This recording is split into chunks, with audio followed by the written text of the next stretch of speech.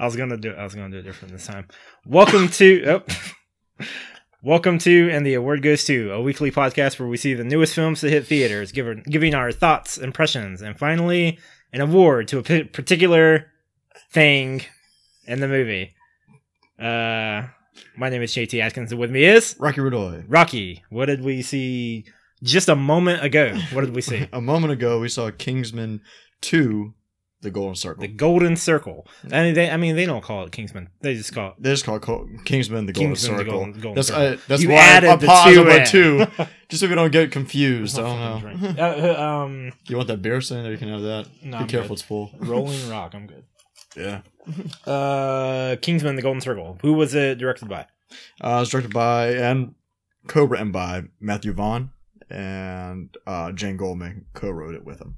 Oh, wait a minute. So Matthew Vaughn directed it, and then he co-wrote it with who? Jane Goldman. What else has she done? They write all of his movies except for Layer Cake. She wrote Stardust, Kick-Ass, Kingsman really? 1. Wow. X-Men First Class. I was going to ask, X-Men First Class. Yeah, all the ones that he's done, they co-write together. Oh, okay. Yeah. Cool. Got a little writing team going on. Yeah. Mm-hmm. And who was in it? Colin Firth, Taron Egerton. I don't know how to say his last name. Yeah. Julianne Moore, Mark Strong, Jeff Bridges, Channing Tatum, Holly Berry. Yeah. Holly Berry. Elton John. Everybody but not Pedro Pascal, apparently. Who's like in the movie more than most of the other people just mentioned. Yeah. But they don't bill him in like anything. That's so weird. Like, you're a TV actor. Fuck you. You don't have enough films under your belt. Which is weird because TV is like crossing. I mean, it's been for the past couple of years, but it's crossing that like the line is getting blurred for like movie actors going into TV. Yeah. I mean, you got like True Detective with like Woody Harrelson and Matthew McConaughey. Yeah. So like, and season 2 with Vince Vaughn and just all kinds of other stuff. But with this, like, I guess it seems like it's not the same just yet with TV going into movie. So yeah, that's weird. Yeah. Sure. How did you like it? It was okay. I loved it. Yeah, you liked it a lot. I thought it was all right. Yeah, and we'll get to that later. Yeah. But so first up, we've got news. Yes. You don't have very much, do you? So you can go first with a piece if you want. The biggest piece of news I have is that Linda Hamilton's returning for the new Terminator. God damn it, I had that. Okay. Gotcha. You got me. That's what I get for being a gentleman. Yeah. And letting you go first. Nice guys finish last, bitch. All right. Yeah, Linda Hamilton is returning to the role of Sarah Connor in Terminator 6? 3, 4... Yeah, Genesis 5. Yeah, so, it's supposed to completely ignore everything Genesis. Past 2, I think. Oh, really? I know for sure it's ignoring Genesis. Maybe we got our news from different sources, so let me see. I mean, it'd make more sense if it takes place just 1, 2, and then canceling everything out, and so except for this movie. I didn't save any. I didn't save any of this. And it kind of connects back into what we're talking about, like Halloween, just doing the same Jamie thing. Lee Curtis. Where it's like 1, 2, and then like canceling everything else out, and just doing this. Yeah. Which I guess a bunch of movies have been doing, like going back to Terminator Genesis tried to do it already, but going back to an old movie franchise and trying to bring it back in a way. Try to reboot it in an interesting way. Like, correct me if I'm wrong. I don't know every example out there, but I think one of the earliest examples of that, and I guess not most recent, so earliest example would be J.J. Abrams with the Star Trek franchise. How he rebooted that, because he did that through like a time paradox. Well, I wasn't even talking about that, but I'm talking about like continuing on the same storyline.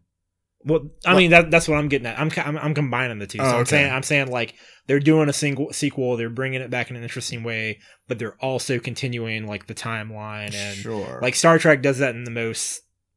Star Trek like really blurred the line between what a reboot was and what a sequel was because it was both. Right. Where it was like, this is a sequel to everything that's already happened, but at the same time we're rebooting and a fresh start and doing our own thing. And so like a lot of movies now have tried, like even Star Wars Episode 7 does that, where it's like, all right, this is 30 years later, everything still happened, but we're doing it in a way where we can tell new stories with new characters. Well, I was thinking more like Fury Road or Creed. Both those came out that year. Like Creed, basically continues with the Rocky character in a different... But it like passes the torch. Yeah. So now Rocky's like Mickey, and Adonis Creed is, now like the new head of the movies. Or like Fury Road, where it's still canon with the other films. Is it? Yeah. I mean, I don't know. Yeah. I've only seen the first original Mad Max. It was good. But I don't know much about the story. Yeah, but those did like really successfessly. While that year, you also got Genesis. Yeah. Which didn't do it successfully. Did you actually watch that? Did you go and watch it? Because it's not good. No, but, that's why I did, because everybody trashes it. It takes a lot for me as a huge Terminator fan to not say... Because you like Terminator 3. Yeah, I like Terminator 3 and I like Terminator Salvation. I don't know how you like Salvation. I hate Salvation. It's got good moments. And that's the thing, like with Genesis... Yeah, the credits. When the credits roll and you're out of the movie. Genesis has legitimately... I was in that movie like ready to go until like the first act break. Where like I was gonna say, I heard that the first 20 minutes are pretty solid. It's good. Yeah. Like when it starts up, you're like, oh fuck, this is a sequel we've been waiting for. Like it was better than 3. It was better than Salvation. It was like, which for some people it's not saying much, but it was better in both of those movies. And it was like, all right, here we go. This is the sequel we deserve. And then because basically what happens is like they jump back into the 80s. And so like we're seeing stuff back there with a fresh new Sarah Connor, right? Played by Emilia Clarke. Yeah, Daenerys herself. She's in it. She actually does a pretty good job in it for the time that she's in it. Right. And then they do like a thing where they time travel and they jump 30 years into the future. So they're in like, they were originally like, we're in the future, we're in post-apocalypse, and then we go back into the 80s, and then we jump into like 2017 for some reason. And that's where the movie loses its shit, where it like it tries to jump current, and then like it's got this whole bullshit commentary of like technology and everyone being addicted to it. And it's just like, it's like, no, not like, so much. Yeah, it would have been fine if they executed it right, but they didn't. And so after that, if you just go back and watch the first 30 minutes as like a fan film, it's fantastic. It's really good. But, unfortunately, the rest of the movie isn't so. So it'll be cool to see. I don't know how Linda, she's dead in the third one. She dies in the third one. Yeah, that's why it has to take place after the second one. That's why I say 1 and 2 are probably going to be, like, I agree with what you're saying. Yeah, well, 1 and 2 like the other stuff will be count. Yeah. Then 3 and on is going to be cut off, the other 3 films. What I would be completely okay with, not to talk about Terminator forever, but it's one of my favorite sci-fi franchises of all time. If not my favorite sci-fi franchise of all time. I prefer RoboCop. Fair enough. Except for the third one. Fucked up. How many of those do they have? And the reboot. Oh.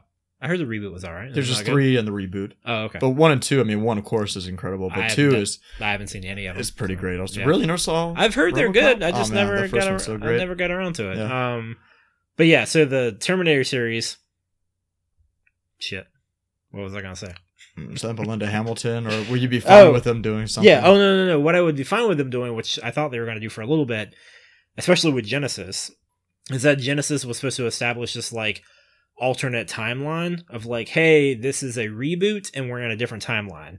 And so the thing with Terminator is that the character, there's this misconception of like, in the main story, what Terminator is, like what the story is like, oh, something's inevitable, it's supposed to happen, whatever's going to happen is going to happen, Judgment Day, regardless, we can't prevent it, like it's going to be the end of the world, so the only thing that really matters is what we do to prepare for it and how we react to it. And like that's the whole story, kind of like the first 3 movies. All right. But there's this like throwaway line in the first movie where Kyle Reese comes back and they're talking about, he's like rescuing Sarah Connor, and they're talking, and she's like, what are you saying? You're from the future? And he's like, yeah, like one of like possible futures. I don't know the tech stuff. And so like that throwaway line right there, like speaks volumes for the whole series, because he's like one of possible futures. So even though they're trying to prevent stuff, and they spend the whole original trilogy trying to fight the stuff from the future and prevent apocalypse from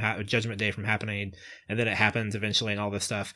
What I thought they were eventually going to do is explore multiple stories through multiple different time frames covering the same, or timelines covering the same time frame. So like we always get like the same, like we always get another Terminator 1 and another Terminator 2 and another Terminator 3, and each one is just like, they're not reboots, they're just alternate universes, they're alternate timelines, where like this one, Linda Hamilton, she like dies giving birth to John, or Sarah Connor gives birth, dies giving birth to John Connor. And like this one, like, you know, Kyle Reese doesn't die or something, so he's there to help train John Connor. And this one, like, just whatever. Like they just keep on doing something different. And for a while, I thought that's what they were going to do. And I don't think they're going to. No. But I would definitely, would you like to see something like that? Where it was just like, it was kind of like an anthology series where you had like trilogies every time. And they were like, each trilogy was different, but they just it's like the Terminator. So they just keep changing stuff up. But, yeah, I'd love to see I think that'd be cool. And I think Arnold's coming back for this one as well. He probably is. And is it Tim Miller directing? I think Tim Miller's supposed to direct it. Okay. Doesn't he have his hands full with something else? Probably. Wasn't he? I remember he's like doing 2 or 3 things. I wouldn't doubt it, but attach. I mean, Deadpool was his directorial debut. Was it? Yeah. It was good too. Did a really good job. Knocked out the park, so everybody's like, "Oh, all right." I guess everyone's like, "He's a safe bet. He did one movie." Yeah, he's good. All right, so that's the story that you already did. We saw the trailer for this today, the Tomb Raider movie. Yeah. Who's that in it? Decanter. She's a girl from Ex Machina. Oh yeah, she's the robot. Yeah. I forgot her last name. Something Decanter. I'll look it up. It looks. I've never been the biggest Tomb Raider fan. It looks all right. I've never been the biggest fucking fan of movies based on video games because they're never good. Yeah, they're never good. Alicia Vikander. Okay. Yeah, it looks like I'll go see it. Yeah.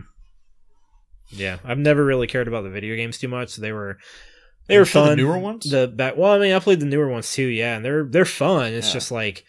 It feels like we've come full circle. It's like Tomb Raider was like back in the late 90s or early 2000s or whatever on your PlayStation. It was like this crazy little like shooter platformer, really shitty controls sometimes, really shitty camera angles. Like it was this game where you just jumped around. It was whatever. It was Tomb Raider. And then Uncharted happened, and Uncharted's like, hey, it's like Tomb Raider, but it's with a guy and it's better. And it's like, cool.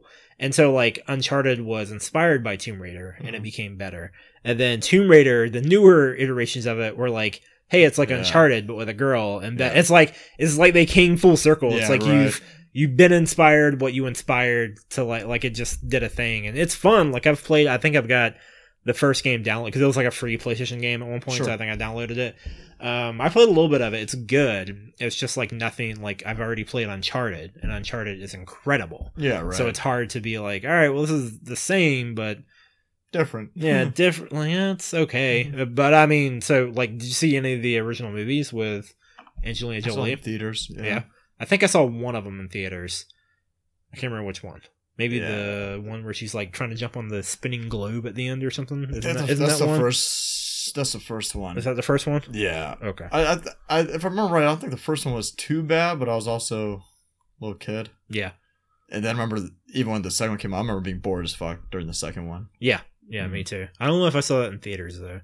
But I mean, so yeah, we'll see what happens with this one. And Square Enix is involved with this movie, who are the people who do the game. Yeah, so that's interesting. Who make the game. And there's direct references to like the first reboot game. Like she's on an island, she's trying to survive. The shipwreck looks similar. The shipwreck looks similar. She's wearing like the exact same clothes that she is in the video game, and her hair is like the exact same way too. And just like the video game, Nick Frost is in this. Nick Frost? Yeah, from Shaun of the Dead and Hot Fuzz. Oh yeah. World's End. Yeah. He's not in the game, guys. I didn't think he was in the game. I don't know, because I haven't beat it, so maybe I thought he might have been in there at the end of it or something. Hey. He's like the final boss or something. What's going on? Right. Yeah. So Tomb Raider. What else you got? HBO greenlit the Watchmen television series, or a pilot. They greenlit the pilot to get made by your boy from Lost. Yeah, Damon Lindelof. Yeah, Damon Lindelof. So this has been getting kicked. I mean, they've been for the past few years trying to develop a Watchmen series. Yeah, which is what it should have. Like, I like the Zack Snyder movie, but it's what it should have initially been. Like, it shouldn't have been a movie. It should have been a television series. It should be a limited series. It shouldn't go on forever. It should be like 8 or 9 episodes. Yeah. And it needs to be on something like HBO. Yes. Like HBO or Showtime. Like something like that. So yeah. It's on HBO. At least I got that. Yeah, they got greenlit. They're going to be making the pilot. Yeah. And, we'll see how it turns out. The only thing I'm scared of with it, because I have complete faith in the source material, complete faith in the channel, HBO, and Complete Faith and Damon Lindelof. The only problem I have, the only thing I'm scared of, is that some exec at HBO is going to be like, listen, Game of Thrones is ending. We need the next Game of Thrones. And so they're going to try to take Watchmen and they're going to try to spread it into this like 5 or 6 season thing. And that's not going to be sustainable. I think they can do 3 seasons with it. They could maybe if they're focusing on like, if they're focusing on, what was the Night Owl book called? Oh, I can't remember the original Night Owl. Yeah, like him. Like for any of y'all that don't know, in the graphic novel, at the end of each issue, there's like an excerpt from a book at first, and then later on, there's something else it goes into. But there's a book that runs through it, written by the original Night Owl, and it's about him and the formation of the first Watchmen, the first iteration of Watchmen, and all that. Hollis Mason, the Minutemen, the Minutemen, and then later on, there's like excerpts about like other people that were in the Watchmen and stuff like that. So they have like individual stories of them. There's kind of like, and then there's also the comic book that one kid is reading. The Black, the Black, something like that. Yeah. But he's like reading a comic book next to the newspaper stands. Yeah, and it mirrors Ozymandias' journey. Yeah.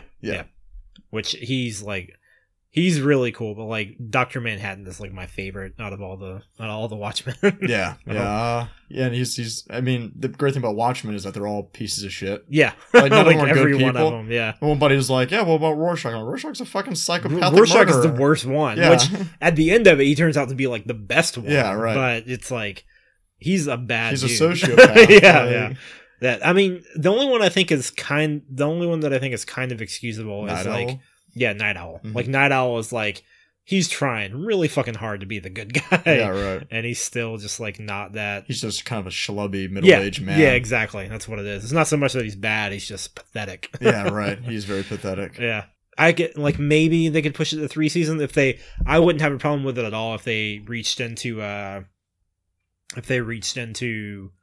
the Before Watchmen stuff that DC went and did. Because I have a good bit of the Before Watchmen stuff, and that stuff is really good. There's some good stuff in there, especially Silk Spectre's thing. Like, she's got a little 4-issue run where she runs off and, like, she moves to San Francisco, like, at one point before she fully accepts the Silk Spectre, like, thing. Yeah, so right. It's like her whole journey of, like, her discovering herself before she finally did what her true calling was, and it's really well done. Yeah, they could definitely pull from Before Watchmen. That's what a lot of people are already saying, is that like they'll probably make additional seasons because of Before Watchmen. Yeah. So there's like the material there now that's not just the 10-issue graphic novel. Yeah, it's like 10 or 12. Yeah, 10 or 12, something like that. Maxi series, whatever. So people are like, we're down to do whatever. The material's there now. But it's just gonna be more interested because they're gonna tell it probably in a non-linear style. Maybe, yeah. I would think they would, just because even the comics, the graphic novel, they cover 2 separate time periods. Yeah. So you see the original Minutemen, and then you see which started everything, and then you see the Watchmen, who pick it up later, like 30 or 40 years later. Well, it's like 30, I guess. And the main connection between them is the comedian. Like, he's the one that's in, like, both of them. Or at least for a little bit. You think like he's a real bad bloke, and then you find out he's still a pretty bad bloke, but... He still tried to rape someone, but he tried to rape, but she cared about him, like you see her. But still, he did murder a woman that was pregnant with his child in Vietnam. That too, yeah. And he does some pretty questionable stuff. And Dr. Manhattan didn't stop him. He's a real piece of shit. Yeah, he didn't do anything. Yeah, he just, like, stood Dr. there. Manhattan's a piece of shit. Dr. Manhattan's one of the biggest pieces of shit. And that's why I like him, is that, like, I love seeing Dr. Manhattan as like a metaphor for God almost, where he's just like there and he's not doing anything. Legitimately, this week, my buddy Ethan at work, me and him, he was like, hey, we want to fight. And he was putting people up against Dr. Manhattan. Yeah. I just gotta say, Dr. Manhattan's gonna win against anybody you have. Because he's purposefully made overpowered into a god. He is purposely a god. Because it's supposed to be like a play on like overpowered characters like Superman or stuff like that. And so More's like, well, I'm just gonna make a character that's even more powerful than the most powerful ones. He's ridiculous. Like, he's the god, and that kind of plays into his character of being like, it does. He completely lost his humanity at this point. He just doesn't even understand anymore. Yeah. Of course, Ozymandias is really interesting too. So Ozymandias isn't that bad of a guy, though. Yeah, exactly. Like he does the most fucked up thing in the book. He's doing it for like good reason. But whenever you think about it, you're like, was he really like? One of our first read the book in high school. Man, we're kind of rambling, but that's all right. But with Rorschach, whenever you're young, you're like, oh yeah, well, yeah, Rorschach's right. Fuck, and then he where you don't fully grasp material, it's like, and then he gets killed and blah blah blah. Spoilers for Watchmen, I guess. Yeah. Then, after you sit there and you grow a little older and you read it again, or you read a little bit more into it, you're like, oh, fuck, like, Ozymandias was like, you had to sacrifice a few to save, yeah, everybody else, He's, like, literally saving the world by destroying a part of it. Yeah, right, yeah. Exactly. You start seeing his journey, and you can see that there's a bunch of things that, that were running through his head. You kind of see his motivation. You can see him questioning himself at the end. Yeah. There's that little dialogue that him and Dr. Manhattan have at the very, very end where he's kind of like... where he basically confirms Dr. Manhattan's, like, stance on everything, and Dr. Manhattan, like, takes off. Yeah, exactly. Yeah. It's just like, well, people are shitty. Yeah. Like, fuck. It's like, what are you going to do? Yeah, like, it takes something like this to make people come together. Yeah. And so, like... what are you going to do? Yeah. And Dr. Manhattan's like, fuck. I just want them to do everything that Zack Snyder didn't do, and that's like make it, put the weird shit in there. Yeah. Because the weird shit in the book is like the most charming stuff about it. So big fucking laser shoot at the city. Oh yeah. Put the fucking monster in there. They dropped on the city. Because the whole thing, like where there's a part of the story where they're showing like Ozymandias hired all these like comic book artists to like draw up the monster. Yeah. The design was done by like these different comic book artists that he had hired. Yeah. And then it's like almost like a 1950s comic and like falls and it's like, oh, it's an alien invasion and stuff like that. Yeah. Like that's the charming thing about that original Watchmen story, where we just shoot a laser. I mean, you have to save on time, but still. Yeah. But I'm really interested in seeing what they're going to do with the HBO show. But also, it's another piece of news that I'm just going to throw in there. You mentioned Game of Thrones before. Uh-huh. First of all, now it's getting to the point where I'm kind of like, fuck Game of Thrones after this season. After the next season, I'm like, not fuck the show. Like, yeah. But fuck everything else you're going to do with it afterwards. Because now 6 potential spin-off series are coming up. I saw something about that. How about you don't do any? How about you don't do any spin-off series of Game of Thrones? The thing is that like, I get like, oversaturation of something where it's like, fuck, we don't need this much of it. But Game of Thrones is one of those few things where it's like, that is one of the richest and deepest pieces of lore I have ever seen. Sure.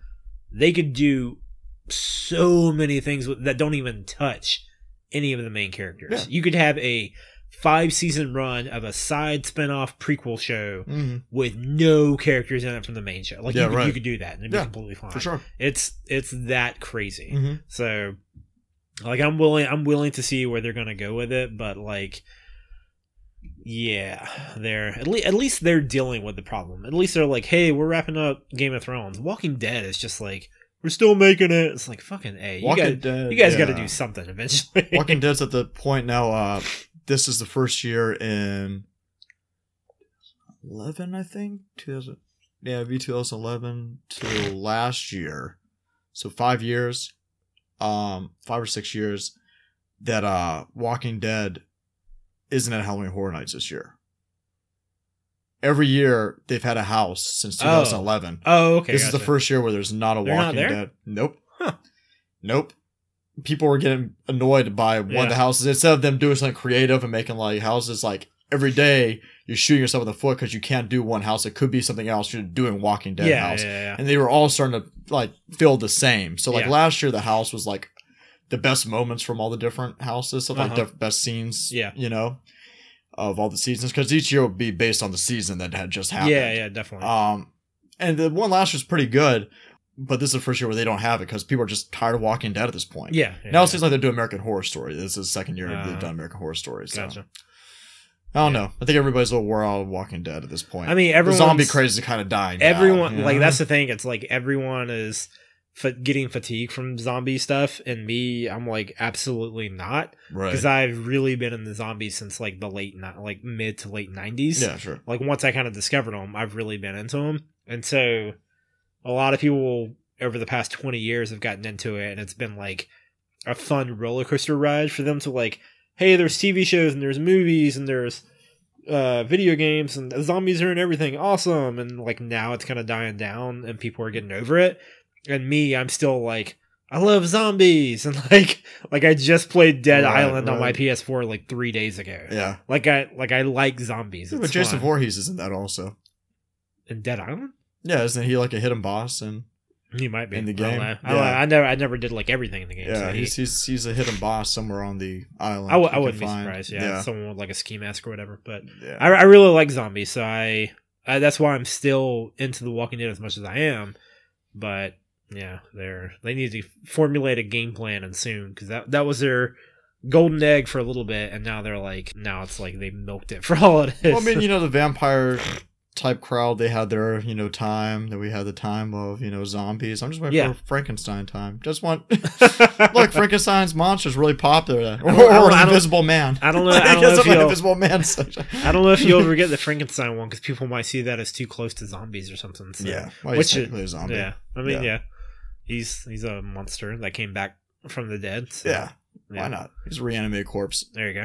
Let's see. Man, we're 30 minutes of news. Let me go ahead and fire some more stuff. Did you have anything else? Nah. Oh, okay. Fire some quick stuff off. Riverdale. Have you watched that? The Archie show? Yeah. No. It's pretty good. I just hear that he's kind of a Peggy Sue. What do you mean? Like he's, somebody can just do everything. He's just good at everything. Oh, yeah. Like when they call like a female character that can do anything. Like, isn't that Mary Sue? Mary Sue. Yeah, okay. Whatever it is. Yeah. No, he is really good at stuff, but he has his own like struggles too. I've only watched like 6 or 7 episodes of it. It was like surprisingly good, so I like kept watching it. I haven't finished it though. So Riverdale is getting the companion series starring Sabrina the Teenage Witch. So they're bringing Sabrina the Teenage Witch back as a kind of darker take on that. Of course, like with Riverdale. Yeah. I'll give it a shot, because Riverdale was better than I thought it was going to be. So we'll see. Evangeline Lilly dons full costume on Ant-Man and the Wasp set. Did you see that picture? Mm-mm. Look at that shit. Okay. Looks good. It looks like just about any other type of body armor. I think she looks really good in it. Really? So, yeah. I'm psyched for that. I'm more impressed by that other armor down there. Oh, that Metroid. Samus. Yeah. Today on Kotaku Split Screen, we're digging deep into Metroid and Destiny 2. Hey, Destiny 2.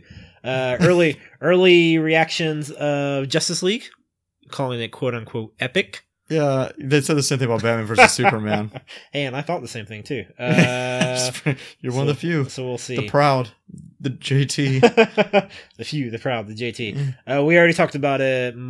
Paramount defending the shit out of Mother from last week. Put millions of dollars into it. It's like being like, oh, we didn't put that out. I mean, you might as well back it. Yeah, exactly. I mean, like we said at dinner, at least it was, something that was creative. Yeah, something that is original. It tried something. It wasn't like a franchise or a sequel. You're always going to hit home runs with, creator-owned stuff, Yeah. Sometimes you're going to get Mother. Yeah, exactly. Listen to our last episode. It needs to exist, regardless of if it's good or not. It needs to exist. Yes. Star Wars Episode 9 script. J.J. Abrams' screenplay will be the episode's 4th script. Wow, really? Yeah. I guess they've written it that many times, and they're trying to iron out all the wrinkles, I guess. I also saw that there's a petition out there to get him fired. What? Really? Fans are it just has 2,000 signatures right now. Wow. They're trying to get a different director. Yeah. I don't know why. We'll see. Yeah. What else did I have? Oh yeah, and Matthew Vaughn, who this will segue good into our review. Matthew Vaughn, director of Kingsmen, The Golden Circle. He responded, I guess, to rumors of him being in talks with doing the Man of Steel sequel. Okay. Man of Steel 2. Superman. In an interview, this is from comicbook.com. In an interview somewhere with Collider. Okay, so even they're quoting somebody else. Good for you, comicbook.com. What Matthew Vaughn says is, weirdly, if I did do Superman and I made the mistake of telling someone yesterday I was spoken about it, and then Wallop, I guess he made a mistake and told someone about it, so that's how the news got out. Regardless, Vaughn says, I think my main take would be, it's really boring, but make a Superman... What? No. I think my main take would be, it's really boring, but make a Superman film. I just don't feel a proper Superman. I don't feel a proper Superman. I think Collider's terrible at writing. Yeah, what the fuck is this? Okay, so basically what he's saying is... just paraphrase it. Yeah, no, just paraphrase it. So, like, what he's basically saying is that Superman to him is the beacon of hope and the good guy and, like, all this kind of stuff. So everything that Zack Snyder says... Yeah, he'd, like, write it exact opposite of, like, how Zack Snyder did it, which I'm fine with. I also like different takes on people, or on characters.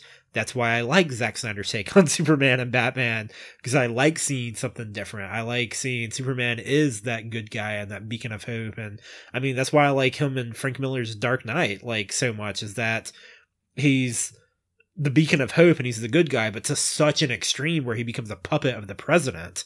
And so much so that, like, he acts like he has to fight Batman, who's, like, standing for, you know, other ideals that are what superheroes usually stand for. Vigilantism. Yeah. I just fight for the right to be a vigilante. Pretty much. You can't do that. And Superman just becomes this puppet of the... I mean, even you read what was it, Red Sun by Matthew Vaughn, where he's Superman instead of landing Mark in... Millar. Yeah, no. You said Matthew Vaughn? Yeah. Mark You just adapted so much of Mark Millar's stuff already. Exactly. It might as well be the same person. Yeah. He's so Red Sun with Superman, instead of him landing in, you know, Midwest America or whatever, raised by farmers, he lands in Soviet era Russia and he gets raised by the government. And like, it's this completely different take on it. And it's awesome. So I like that. I like different takes. And so I like Zack Snyder's take on what, and David S. Goyer's take on what Superman would be in a different era with a different situation. But I also would really like to see Matthew Vaughn step in and make him, after he comes back from the dead in Justice League, I guess, make him more of the Superman that people tend to know and like, and turn it into awesome fight scenes and action scenes with a fun guy. Right. Yeah. A mushroom? A mushroom? He's a fun guy. Hey. Nailed it. All right. And that's it. So now we're on to our review. I've got to go wipe my nose or something. I got like a stuffy nose or whatever. I don't feel like editing this out, so we'll keep it going. Talk. All right. I'm going to talk. We're going to review Kingsman 2. Yeah. How did you like it? I think Kingsman 2 is... There's some paper towels on the counter right next to the stove. Oh, okay. Yeah. I think it was... I don't know. I thought it was okay. How do you like the first one? I love the first one. Yeah. I think the first one's really, really fun. It is. This one That's is one of my favorite fight scenes ever. The church scene? Yeah. Yeah. This movie is kind of to me, it's kind of...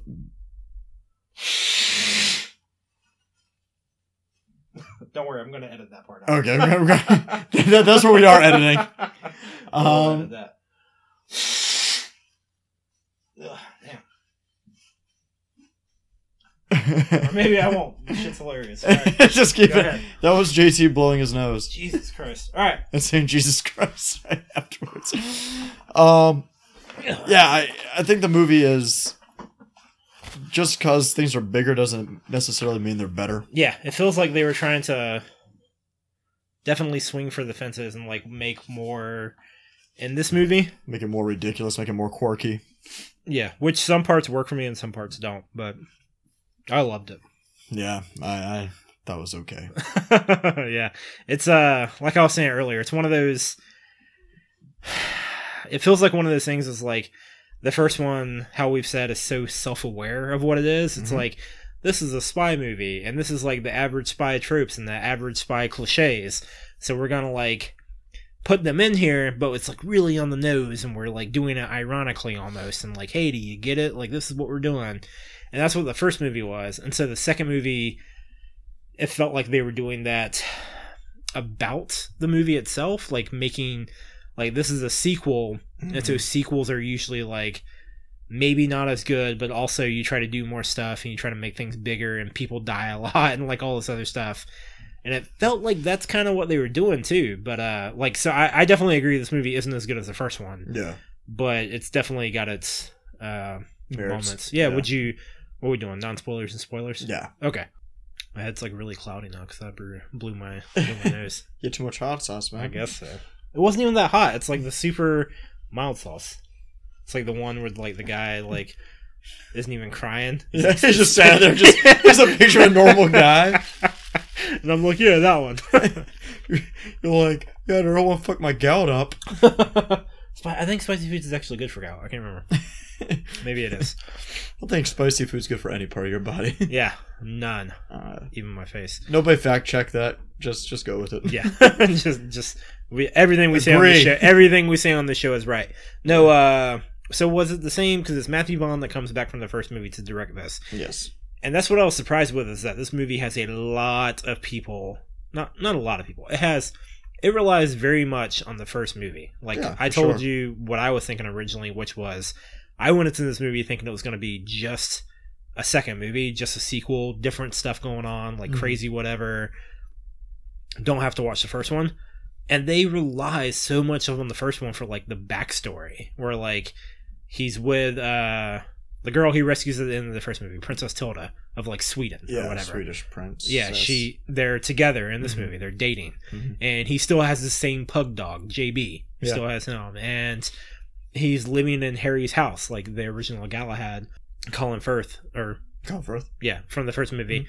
He's living in his, like, old house because he died in the first movie. Yeah. And just, like, all this stuff, like, and Roxy, like, the only other person that made it through the training course with him to become a Kingsman. Or actually, he didn't even make it all the way through because he wouldn't shoot his dog. That's right. Like, he failed. Like, she did. Yeah. And then everyone in Kingsman gets killed, so he has to step up and become a Kingsman. So she's the one that actually passed the thing, and then she dies. Yeah. But, oh, shit, spoilers. You see in the preview. Yeah, it's like... You see that?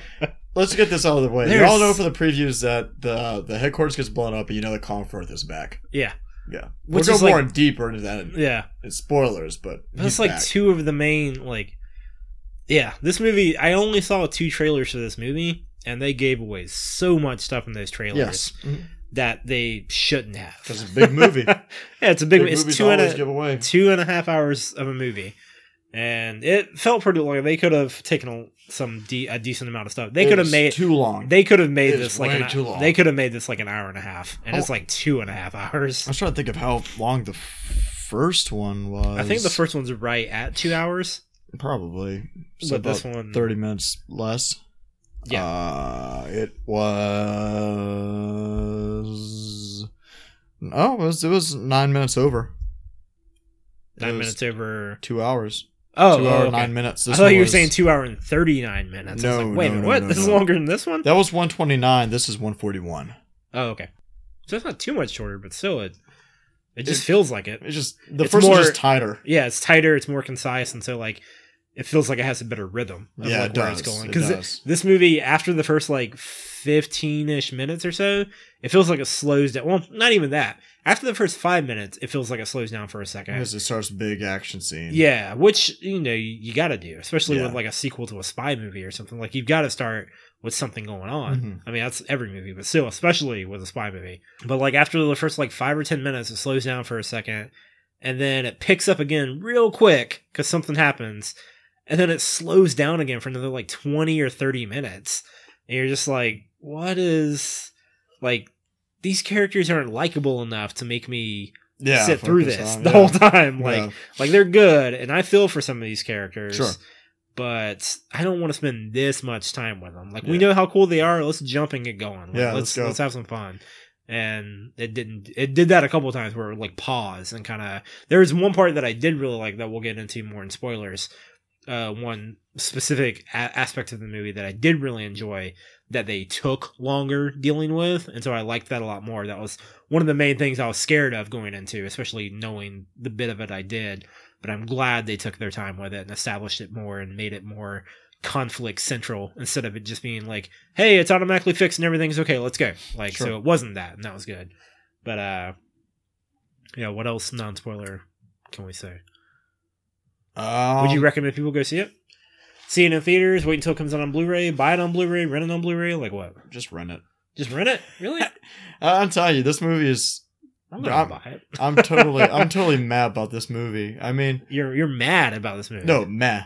Oh, I thought you were actively mad. No. I was like, wait, what? It's not a bad film. It's just I'm very meh about. I'm just it's like I wasn't the first one. I was like, man, like because I thought the first one was gonna suck. Oh, okay. See the previews. Me and Blaze made fun of it in theaters when we first saw the previews. Really? We were like, "Hey, kid, you're really good at parkour. How would you like to be a secret agent and fight evil?" See, I looked at it because I knew it was based on a Matthew Vaughn, or it was based on a Mark Millar comic. Twice. Exactly. It was based on a Mark Millar comic. It was directed by Matthew Vaughn. Mm-hmm. So I knew from then on, I was like, oh, like Kick-Ass. So I was like in it, even from the trailer, I was like, this is going to be amazing. Like, let's do this. This is going to be awesome. And then I went into the movie, and it was actually up until like throughout the whole movie, I was like, oh, this is good. This isn't like amazing, but it's good. And then the church fight scene happens, and I'm like, this is incredible. This just became like one of my favorite movies of the year. And so like, unfortunately, there isn't a moment in this movie where that kind of happens. So they try a couple different times. They play music during fight scenes. The very first scene is a big action scene to Prince. Let's go crazy. Dun-dun-dun. Oh, Let's okay. get Yeah. nuts. Dun-dun-dun. Yeah. Which is like trying to establish the tone of the movie, which is like, hey, it's gonna be over the top, and we know it, and like, let's have fun. Yeah. It feels like they are trying too hard in most of the movie to recapture that spirit. Yeah, right. of the first movie, which unfortunately doesn't. Because even though I love this movie, I know it doesn't happen. Mm-hmm. Like it doesn't. There's not a moment in this movie that's as amazing as the. Like whatever in the first movie, like the church fight scene or whatever.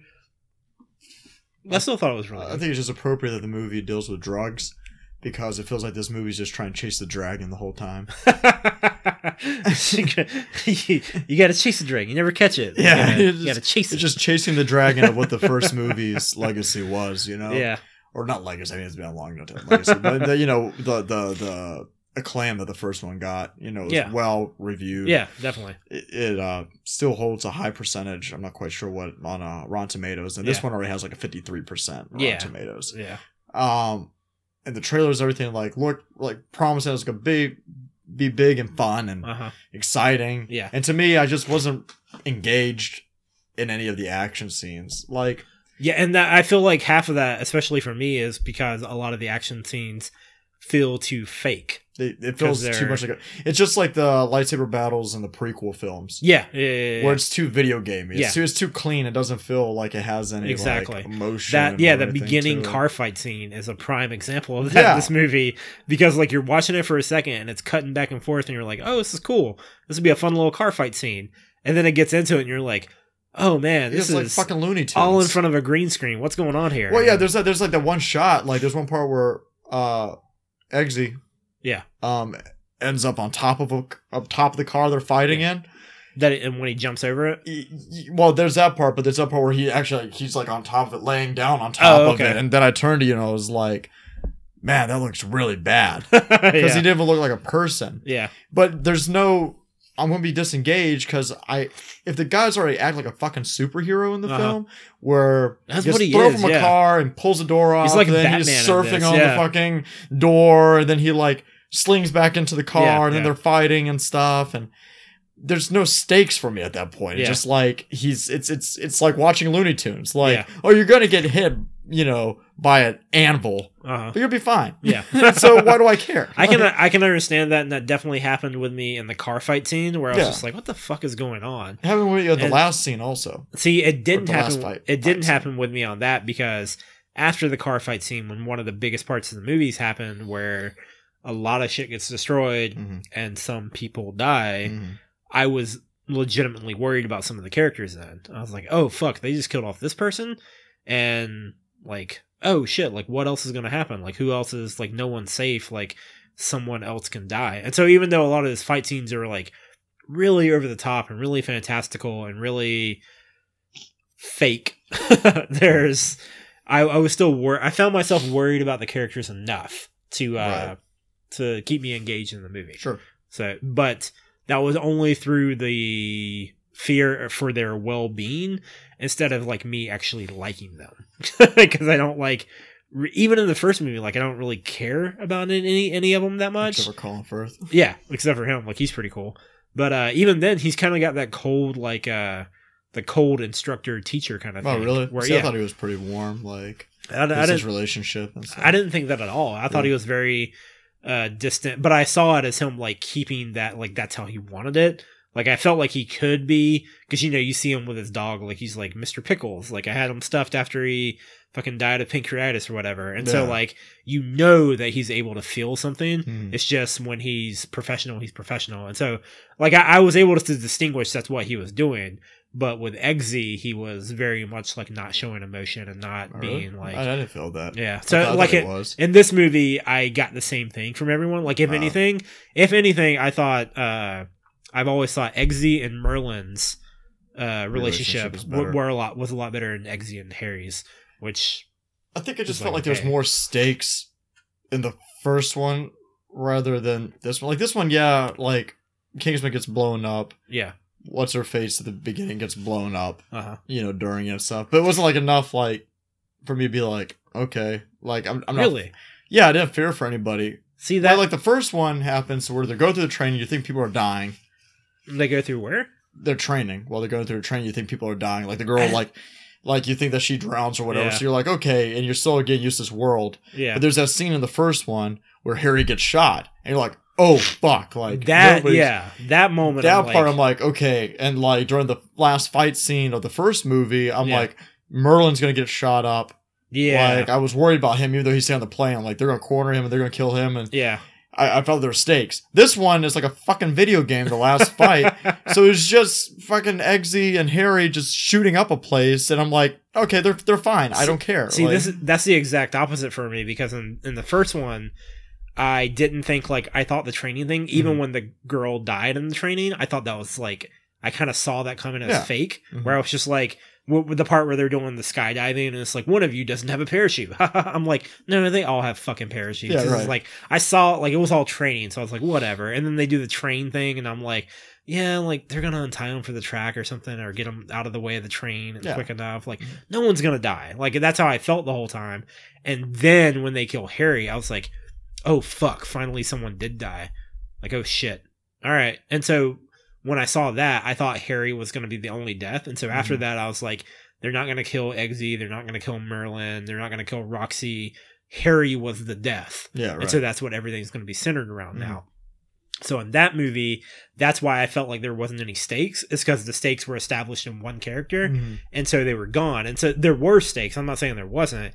It's just when that happened, it came out of nowhere. So it was good. It was awesome. It was one of my favorite parts of the movie. But then after it was done, I was like, everyone else is fine. Here we go. And so I was like, all right, whatever. In this movie, I was kind of like, they destroyed their enterprise. They took like everything away from them. They killed like his dog, his dog and one of his best friends, and like his fucking like coworker, like all this kind of stuff, like all the other like there's so much death in it where I'm just like, who the fuck else is gonna die? And then we find out later, like someone else. Like, I think when it happens on that scale, though, I just don't care. Yeah. Like you took everything away from your character, but it's like, what are they gonna do? Kill him and Harry? It's like, oh, we took all this time in the film to bring Harry back. He's not going to die. Eggsy's not going to die. Yeah. There is one death in the film, which we'll get to in spoilers. Yeah. And even though I like the character a lot, I'm just like, whatever. I love that. Because I was disengaged completely by that point where I'm just like, okay, like at that point, like, I was really like, let's wrap this shit up. Like, let's it was going on like long, and I was ready to be done with it too. Yeah, but I enjoyed that scene where that character died because I really liked that character. Yeah, sure. But it's I don't know. It's just it's big, it's noisy. It tries to capture that same thing. Whenever I think the thing that worked with Kingsman 1 was that the action and the craziness was slightly unexpected and was more grounded. Yeah. For as ridiculous as it was. And I think that's partly through the action scenes and the way they film them. Yeah, right. Because maybe, I don't know, I'm assuming they probably had a lower budget in the first movie. Yeah, for sure. And so because of that, the budget went elsewhere. And so they did more practical things in the fight scenes. Whereas in this one, it was a sequel. The first movie established how much people liked it. They got more of a budget, and they used that budget on special effects. And that, in turn, kind of hurt the movie. Yeah, for sure. Because a lot of it looked fake. Yeah, especially the CG blood. Yeah. I hated the blood effects in this movie. I didn't really notice it. I didn't see too much. That's the thing. I didn't see too much blood. That's the thing. In the first movie, you got it splashing everywhere in the church fight scene. And in this one, it's like... It's an R-rated film. I didn't notice much. And it feels like this, like, I mentioned to you earlier, that this film is an R-rated film. It feels like they want to be edgy and like weird and like quirky and like crazy. It's like, look at this crazy shit we do or whatever. But at times they get afraid to pull the trigger sometimes. Yeah. Like there's a part where a person gets his neck broken, like his head twisted, but they don't show it. Yeah, I don't know. Like his hand, and they pan up, and you hear the snap, and it goes back to where he's lying on there. It's like, why didn't you show it? Yeah, I don't get why they didn't show that one. Or people are getting shot, and there's like no blood or anything like that. So it's like, oh man, look how ridiculous it is. Look, like I'm Matthew Vaughn, I don't give a fuck, but he does. It's strange. Like the other film was a lot like Kick-Ass, where it's just like we're gonna throw everything, to the, we're just gonna throw everything out there. It's gonna be violent. We don't care how you feel about it. We have this little girl like cursing like crazy, and there's blood, there's guts, and crazy shit's happening. And the first Kingsman had that kind of feel to it also. And this one, it feels like it's pulling its punches at times. It's like, don't pull your punches. It kind of does, but in the same vein of that, like the first movie doesn't feel like it's pulling its punches. But getting back to like the fake looking thing, the first movie has a lot of that too, because it's like the whole part, like I hate the ending of Kingsman 1 where like they blow up everyone's heads and it's like playing like 4th of July music with like fireworks going off. I'm like, this is the first one suffers not only from, but that's weird and quirky, which I feel like nothing on this film really like hit that point where it's like, okay, I see what we're doing. It didn't. I don't think it maybe did in the same feel of it, but it did in the same like appearance of it, I guess. And so that's what I'm getting at, is that like it was really computery and I thought really shitty. Like I hate that part of the movie. It's one of my least favorite parts. And so like it still had that, like the first movie still has that kind of like there is computery stuff in this, but there's not as much. And it also has that problem with, like I've said earlier, with tone, where like a lot of the comedic timing doesn't hit very well, and that's in the first movie and the second movie. Like there are just like beats where like jokes don't really hit. Yeah, right. And you've got something like a smart ass remark or like someone says a line, but in the first movie it's more like with those lines, with some of them, not with all of them, but with some of them, they're there because they know it's a spy movie, and so someone's got to have that line. Sure. And so, like, that's why it's there. It's because, like, hey, it's a spy movie. The spy just killed a bad guy. Have him say something smart. And I think he does, like, at the end of the first movie, he's like, it's not that kind of movie, bruv, or whatever. Yeah. And then, like, it's done, and you're like, I got it. Yeah. But, like, in the second movie, But that reflects what Samuel Jackson said earlier when he shot Harry. Where he's like, I'm supposed to have a giant monologue. Yeah. And he doesn't. He just shoots him in the head, which was, throws up. Yeah, exactly. Like, shoots him and then, like, I can't take this. Get this gun away from me. And, like, gives the girl his gun and, like, throws up and shit. Yeah, it's, They both, like, it's weird. Like, the first movie is definitely better, and I feel like the main reason that is because the first movie, I feel like both of these movies suffer from the same thing, which is a lack of focus and tone, and also from weird comedic timing and computery special effects in their fight action sequences. It's just the first movie has less of all that, and so that's why I like it more. Right. It's because the first movie suffers from the same problems. It's just shorter, and so it has less of it. Right. And the second movie has the same problem. It's like they didn't really learn everything they should have, but like it's longer, and so we have to see more of it. Right. Gotcha. I feel like that's the main problem, but it doesn't make me. It didn't. I guess it just didn't keep me, since I noticed that myself, at least about them. I guess it didn't make me like it any. No, it made me like it less because it's not as good. It's mainly because of the church fight scene. There's nothing in this movie that doesn't grab me as much as that. Amazing. That fight scene is in one, like, my top 3 favorite fight scenes of all time. I love it, and so there's nothing in this movie that does that for me. Right.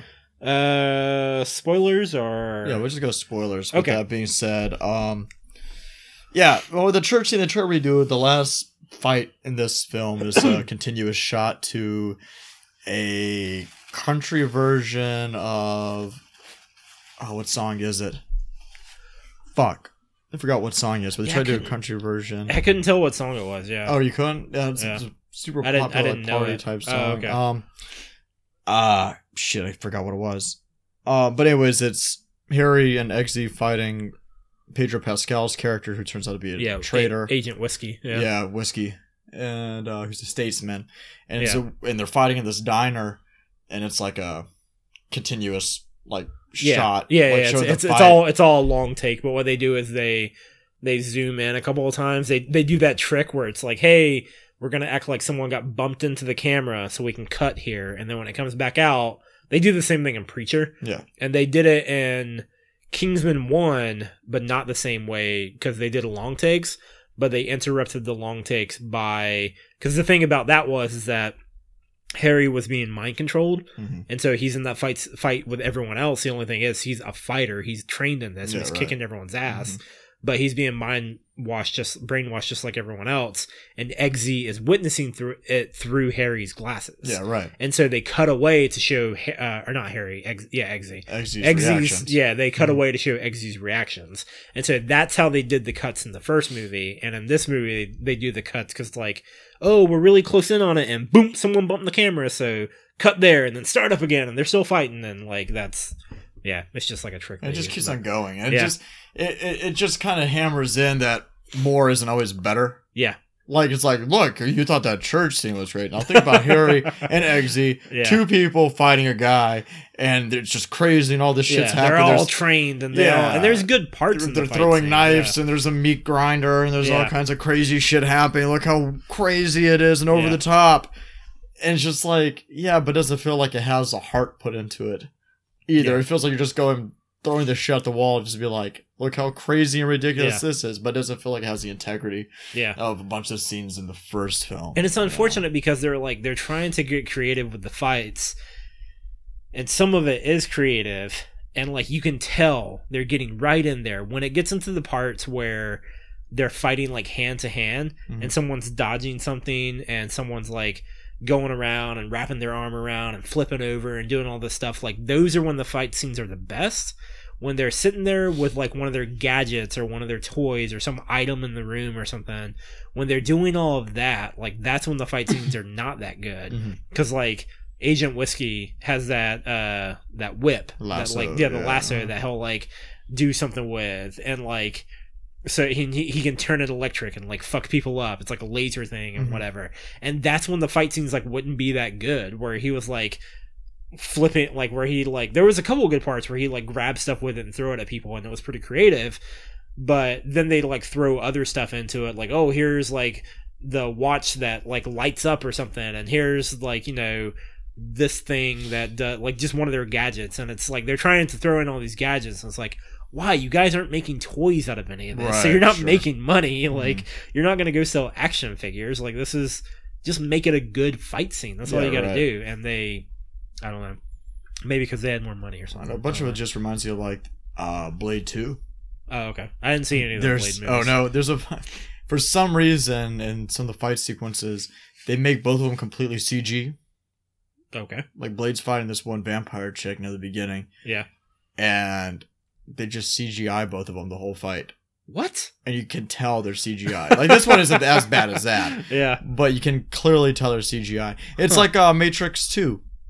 Oh. Whenever Neo turns into a goddamn computer character at one point. Oh, yeah, where he's fighting all the Agent Smiths. Yeah, he's fighting Agent Smiths. He turns into a really noticeable CG character. It's like a PS2, something. Yeah. Uh-huh. But, that is actually in my top 3 favorite fight scenes of all time. Yeah. I hate that But scene. the only reason I like that fight scene because there's awesome choreography in it.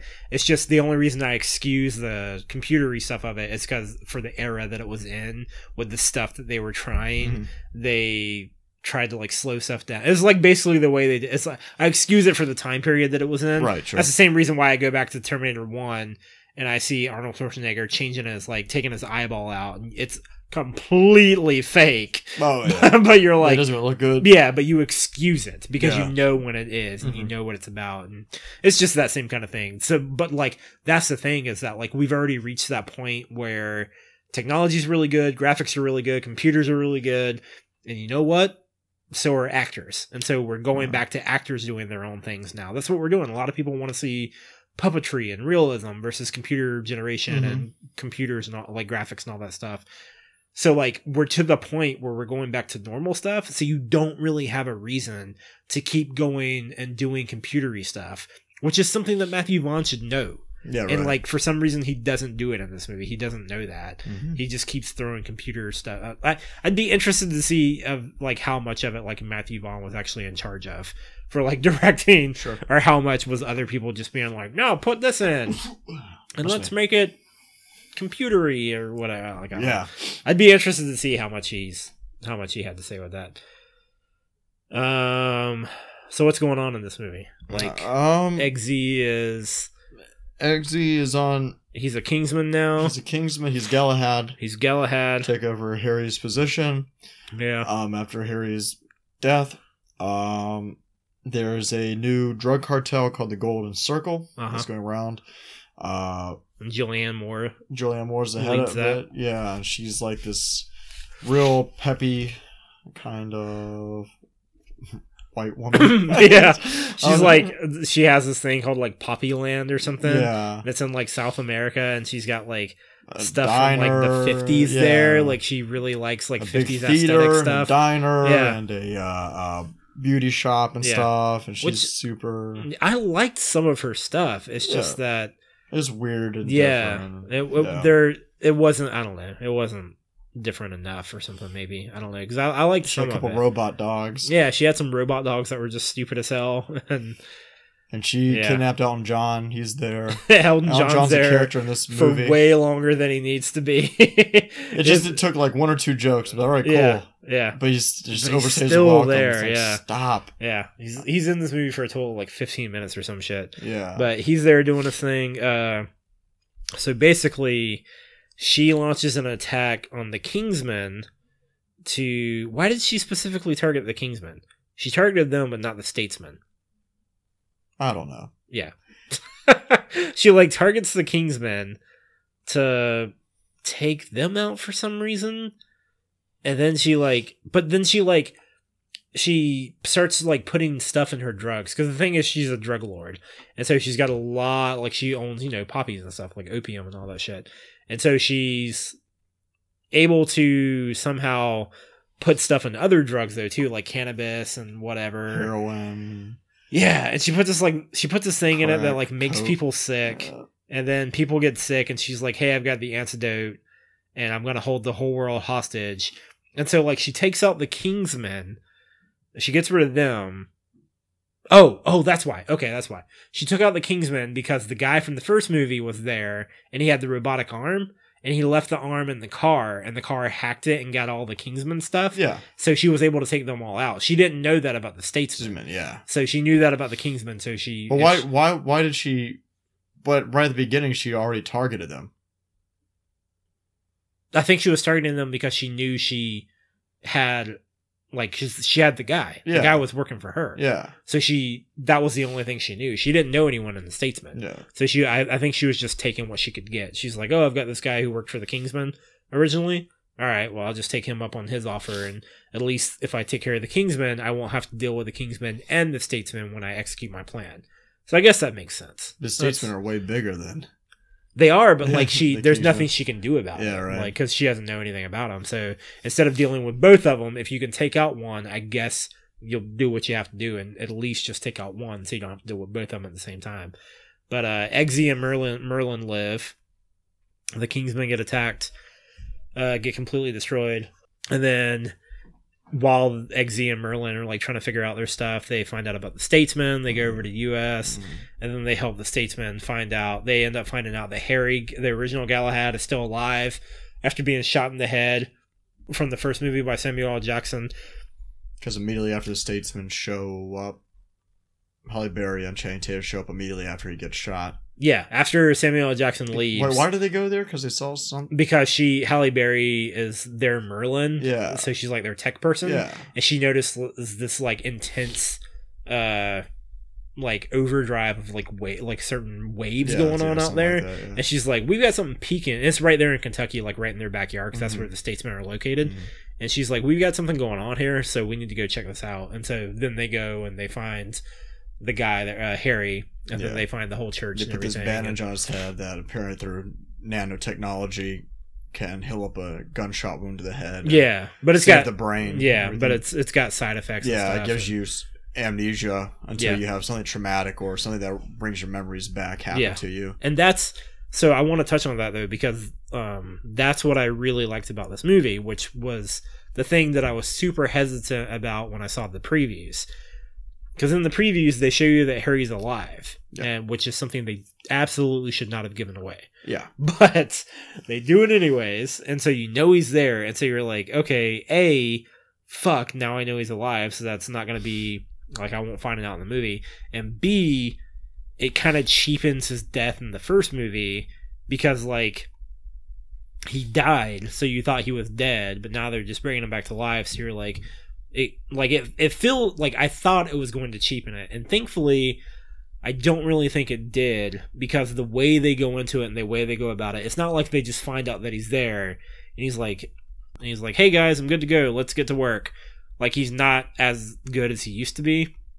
Like, he sat there, he forgot he was a Kingsman, he doesn't remember anything, he's got like amnesia going on and stuff, he like can't like operate as good. And then like when it does happen, like they spend time, they slow the movie down, which is what I appreciated about with this. They slow it down and they focus on him, and they make it a conflict where they have to like get him better. Right. So I really liked that. And then when they finally do have the breakthrough with him where he starts remembering everything, he's still like kind of out of it. He's like he's literally seeing like butterflies everywhere. Yeah, and like, he can't, like, his aim isn't as good because he only has one eye now, and like all this stuff. And at one point he shoots, when they're all on a mission together, he shoots Agent Whiskey. And Eggsy is like, what the fuck are you doing? He was on our side.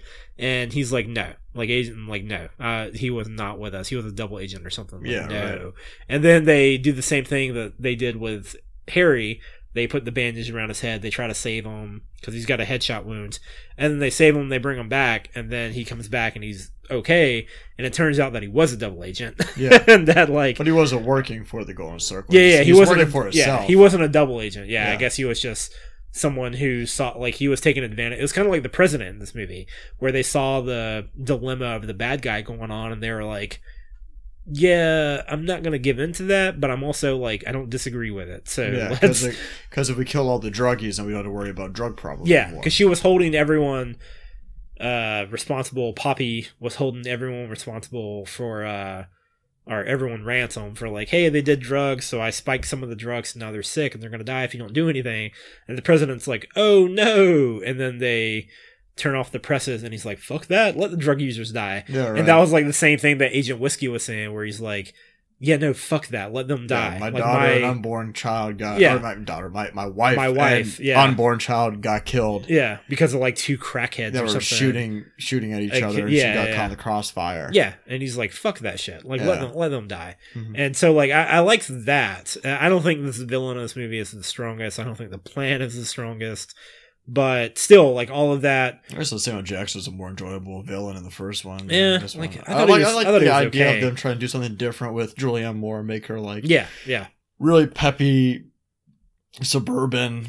Yeah. White suburban lady. Which she's going to be in Suburbicon, too. Yeah, she's Suburbicon, yeah. Yeah, she's going to be in that. Julianne Moore is, like, my favorite fucking actress. She's pretty great. Mm-hmm. So, it was cool. It was cool seeing her do something like that, but...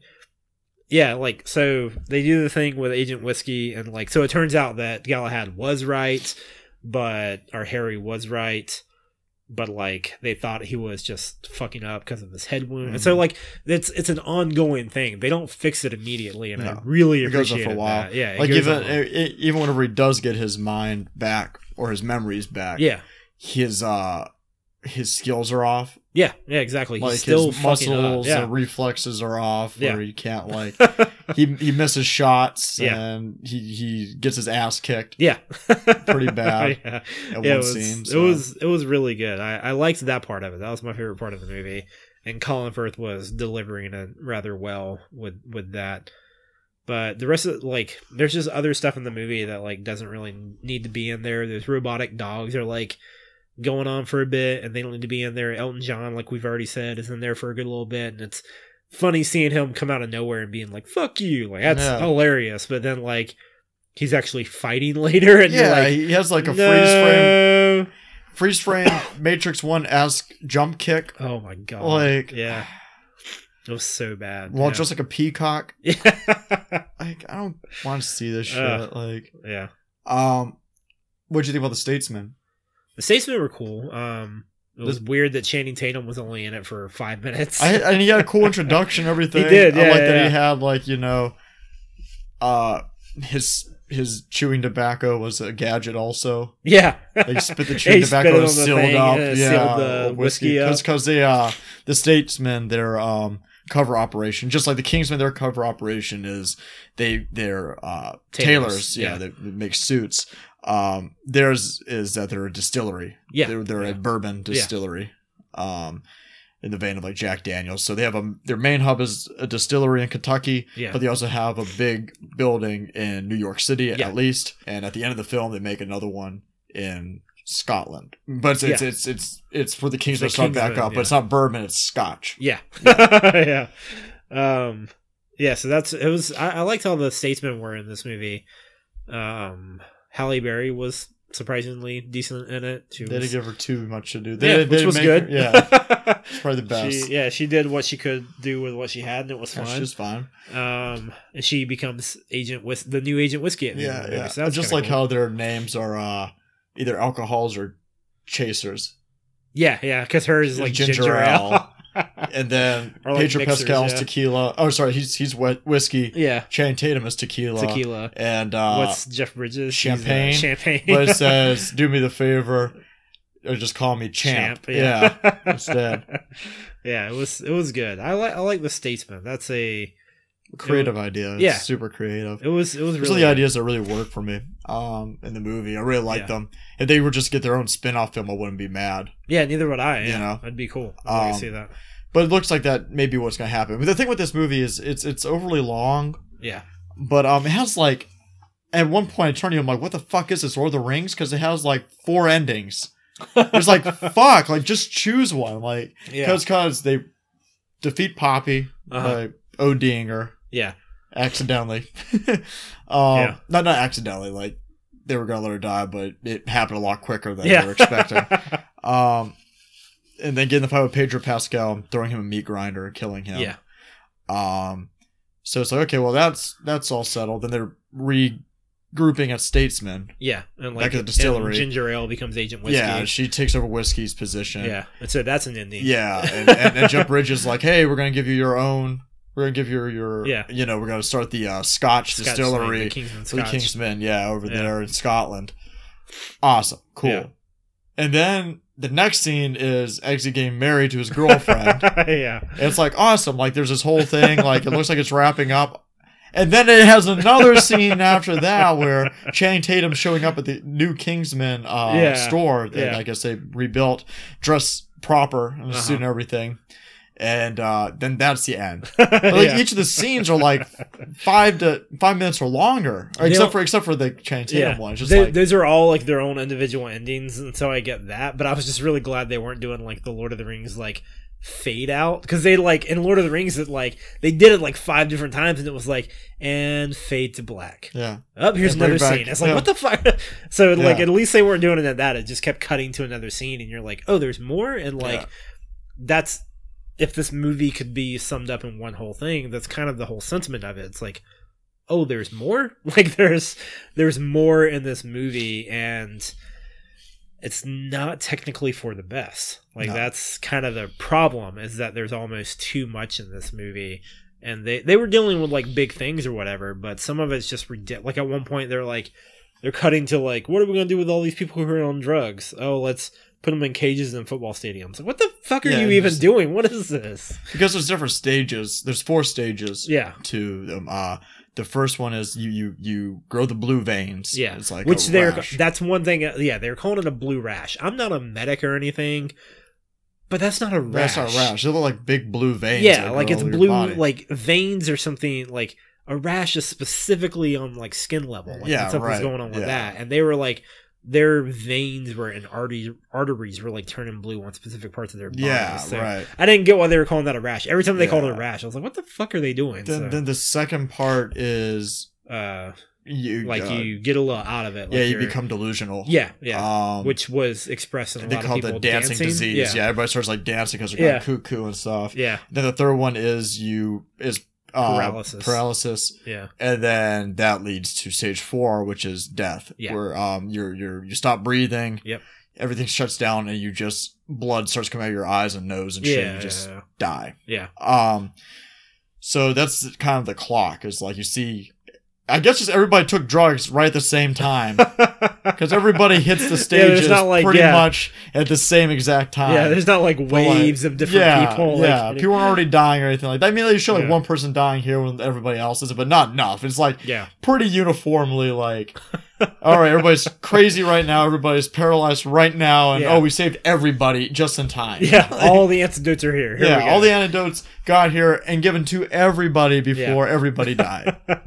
The only thing I did like about that was that, and it's not really to do with the drugs, but this whole movie for a while felt like it was too big. I mean, it's still too big, but they felt like they were doing like oh, you got to save the world, and oh, like whatever, like just make sure everyone's okay, and blah blah blah. And so like there wasn't any connection, and then we find out like Eggsy is in like his relationship is at a rough patch with Princess Tilda, who he's dating, and through that rough patch, Princess Tilda decides to like use some drugs at one point. Smoke some pot. Yeah, she was like relaxing and trying to smoke some pot. And then like after that, she gets the disease. Yeah.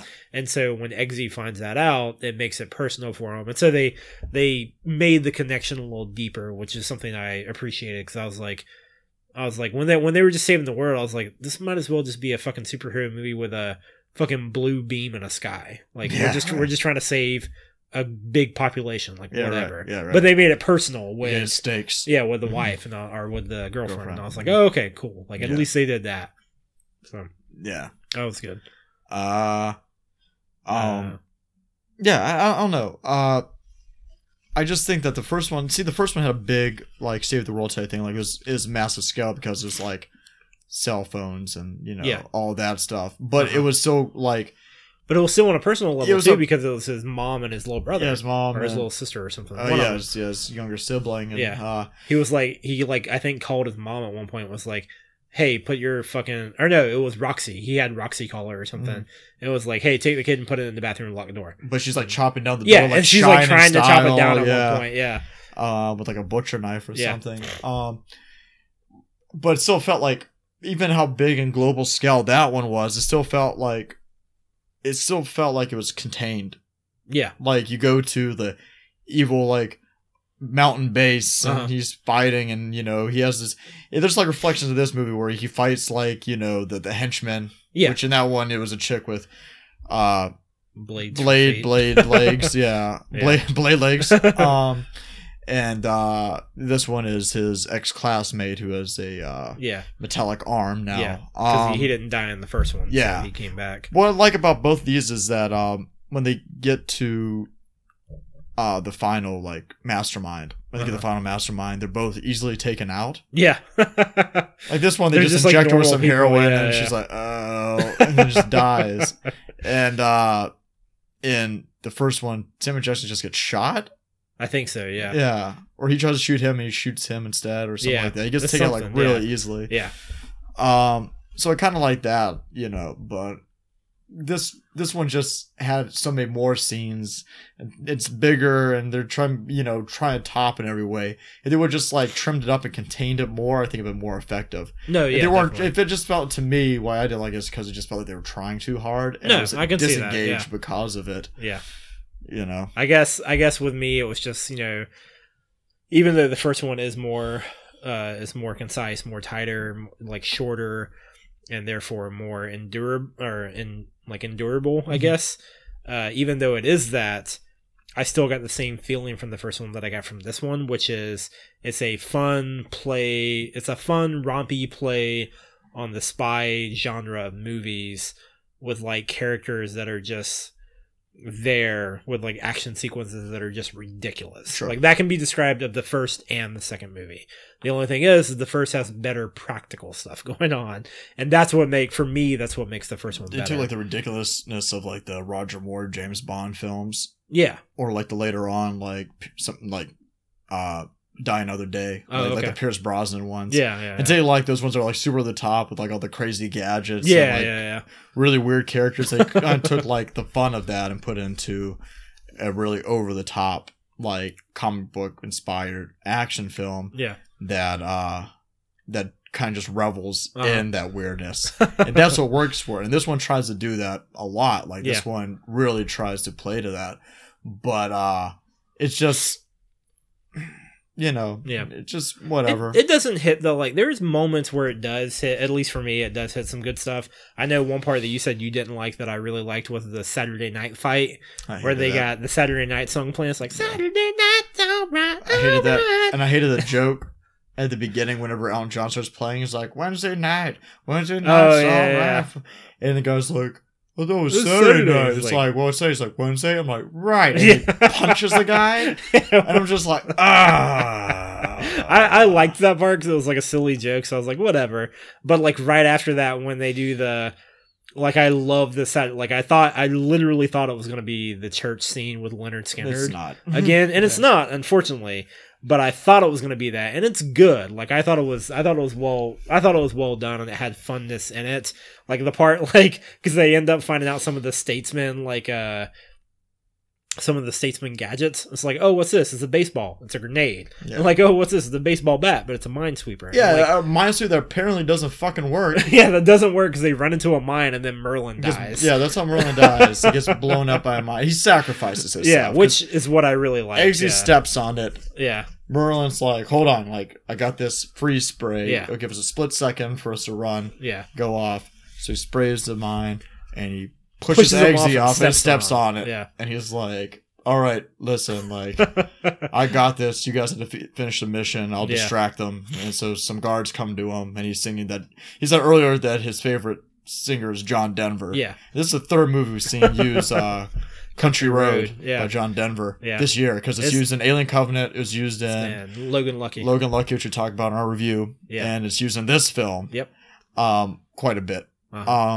And so he starts singing that out loud, and the guards come over and like, what's going on? And he lets go of the mine and blows himself and everybody else up. And he's doing that while like looking back and forth with like Harry and Eggsy because he's saying goodbye to him. Yeah, right. It's a sad moment. Like I actually didn't like tear up or anything, but I was like, man, it wasn't that sad. I was like, it's sad. Like I like Merlin. He's cool, and especially like I said earlier, I like Merlin and Eggsy's connection. Like I like both of them. I think they have a good relationship.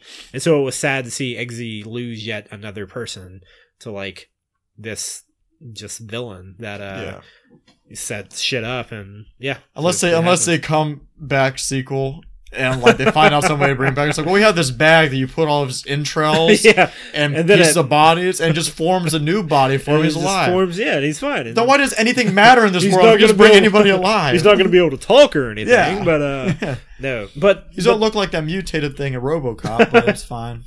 But I did like the Saturday night part, like that song's playing, and like they toss a grenade in by like one of them throws the baseball and the other one hits it with a bat. Baseball bat, I like that. And with a minesweeper, because the minesweeper's a baseball bat. Exactly. And so like they knock it in and it blows up, and they go in, and like one of them's got, of course, the umbrella. Like that's kind of their Kingsman signature weapon now. Mm-hmm. It's like the umbrella that's bulletproof and that you can shoot stuff back at. So Harry's got that. Eggsy's got a new gadget, like the suitcase rocket launcher. That's a machine gun and rocket launcher. So he's like throwing stuff around. And a body shield, because it folds out. Yeah, because he like folds it out. And I love that part where he did that, and they were both like, they were both standing behind it and like going around. Yeah, it had its moments. It wasn't as good as the first one. But. Well, like I said, Saturday Night's Alright for Fighting Saturday Night's Alright is one of my favorite albums of all time, which is Goodbye Yellow Brick Road by Elton John. And that song, though, for that scene is like super edited up. Yeah. Like it's like, all right, here comes, the verse, and they cut the verse out, so they like have really hard edits where you can hear them just looping the chorus. Yeah. But it's like really noticeable, so it took me out of the scene. Yeah, and I guess I didn't notice it because I don't know the song well enough. Yeah. Like I know it enough to enjoy it. Like, oh, this song's in the movie and blah blah blah. Like it's fine, but I didn't know it enough to notice the edits. Yeah, so it didn't take me out of it. So I guess that was to my advantage. I yeah, guess. for sure. Well, I mean, it's just like I think I was also comparing it to like the first one. Like they didn't edit the solo of Freebird. Like they played the solo straight through. Yeah, they didn't edit it out at all. Yeah, fucking. Oh, yeah, they did it straight through. It's fine. So I'm like, oh, they're gonna play Saturday Nights, all right, all the way through. Yeah, Nah. yeah, and then it's also got Elton John slow mo kicking people for some reason. Yeah, him karate fighting two guys and knocking them out. Yeah, that's when it got too ridiculous. Yeah, not a good way where it's like, wow, that's really entertaining. Just like, come on, like, it's just corny. Yeah. This, would you tell anyone to go see it? Because I definitely would. If you like the first one, I think you should definitely go see this one. It's one of those things where, yeah, if you like the first one, I guess you can. But see, I like the first one. I just didn't really enjoy the film that much. Yeah. I'm not gonna say it's a bad movie. I'm gonna say don't watch it or see it. Yeah. I'm really just in that middle ground. I'm just like, it's okay. You know, it's fine. I didn't hate it, but I would. For me, it's a rental. Gotcha. If you really want to see it rent, I wouldn't pay $13 to see it. Yeah, just to see to continue, not to enjoy it really that much, but to see the continuation of the story, I guess. Yeah. There's parts of it though, while watching it, I'm like, oh wait, this is canon. Yeah. Like I think to myself, I'm like, man, that was a bad story choice. But then I was like, oh, I guess it's canon. I'm like, oh, thank God we only have the first one. I'm like, oh wait, this is all canon now. I'm like, never mind. Yeah. So. I was okay with it. It's and next he's a prince by the end of it. I forgot to say that also. Since he married the princess, he's royalty now. Yeah. I say definitely go see it. It's fun. It's a fun little. Just know what you're getting into with it, I guess, which is just like it's over the top. It's got bad humor, and it's like not the most coherent story or writing or whatever. Sure. It's just it's a movie that really should have been.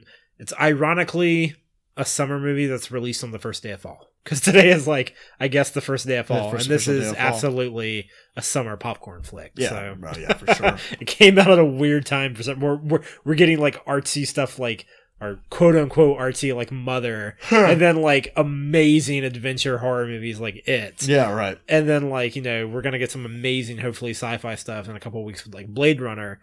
But we get this random popcorn action flick in the middle of all of it. There. So it's weird, but it's weird timing. It's overly long. It's that's another thing. Like should have came out in July. Should have came out in July, but like just me, like for how long it is, it also hurts my recommendation. Huh? Because it's 2 hours and 20 minutes. I'm like, like if you're going in the afternoon to see like a Tarantino film, which are always long. Yeah, this is a Tarantino film. Like usually that's experience. That's something you're going to go. This one's like.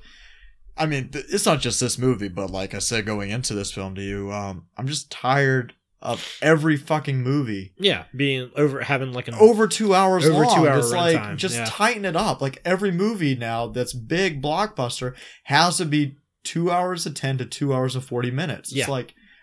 Just tighten it up, like which they absolutely could have did. Even though I love this movie, they could have did that with this movie. Plenty of stuff to take out. Like it's gotten to that point where me and you will look at something and we'll see the time, and if it goes over 2 hours, we're just like, God damn it! Like, because it's gonna be 3 hours including previews. Just like shit. It was 20 minutes. I don't know if you noticed it, but I was like looking at my phone when the previews were going on in this movie. I was like, it's been 20 minutes, and we're in like preview number 7. What the hell's going on? It's Oh well. But yep. What would you give the award to? Since I can't I don't know how to specifically give it to the arc of Harry in this movie, because that's what I want to give it to. Give it to the arc of Harry. Yeah, the arc of Harry. There we go. His because mine has something to do with the movie, not the creation of it. Oh, okay. Yeah. It's I just like that they. I hate when people die and people get brought back to life or whatever. I hate shit like that. It makes me feel like there's no stakes. It makes me feel like anything can happen and blah blah blah. And it's just like, if you do this, like, what the fuck's gonna go on? And it's something I'm worried about with Justice League when Superman comes back. Then again, it's fucking Superman. and like you can't really kill him, and like he comes back in like almost every story he's in, like where if he dies. So I'm kind of like willing to give that one a pass. But even in stuff like Game of Thrones or so, like I was genuinely worried about when they would bring someone back for Game of Thrones, and I was like, you gotta be fucking kidding me. And then they did it in a good way, and I was like, oh, thank God. Mm-hmm. And so that's what I had with this movie, which I was like, man, he died in the first movie. Like, what the hell? Just keep him dead and do something else. Right. And then we went into this movie, and I really liked how they did it, because they focused on it, and they made it a center of conflict in and of itself.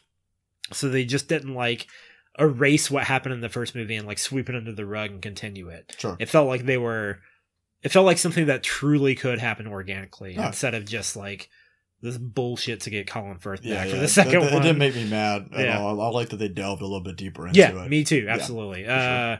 So that's where's my award? Yeah, there it is. Yeah, right there. There is right there. What is yours go to? The Statesman. Oh, yeah. Okay. Yeah. I just thought it was a really creative idea. I like the parallels. I like how instead of wearing suits, they all wore denim and stuff. You know, they've all got the cowboy hats and yeah, that was really well done. And like the gadgets and stuff like that. You know, like how Americanized everything was. Yeah, it's just really like two different really cultures. Creative. I just like how their they names, parallel. like they're all like whiskey and whatever. Yeah, how they're alcohols and chasers. Of the Round or whatever. Yeah. And they even have like Jeff Bridges has a spit bucket next to his chair in his office. I don't like how like they track it like stock market.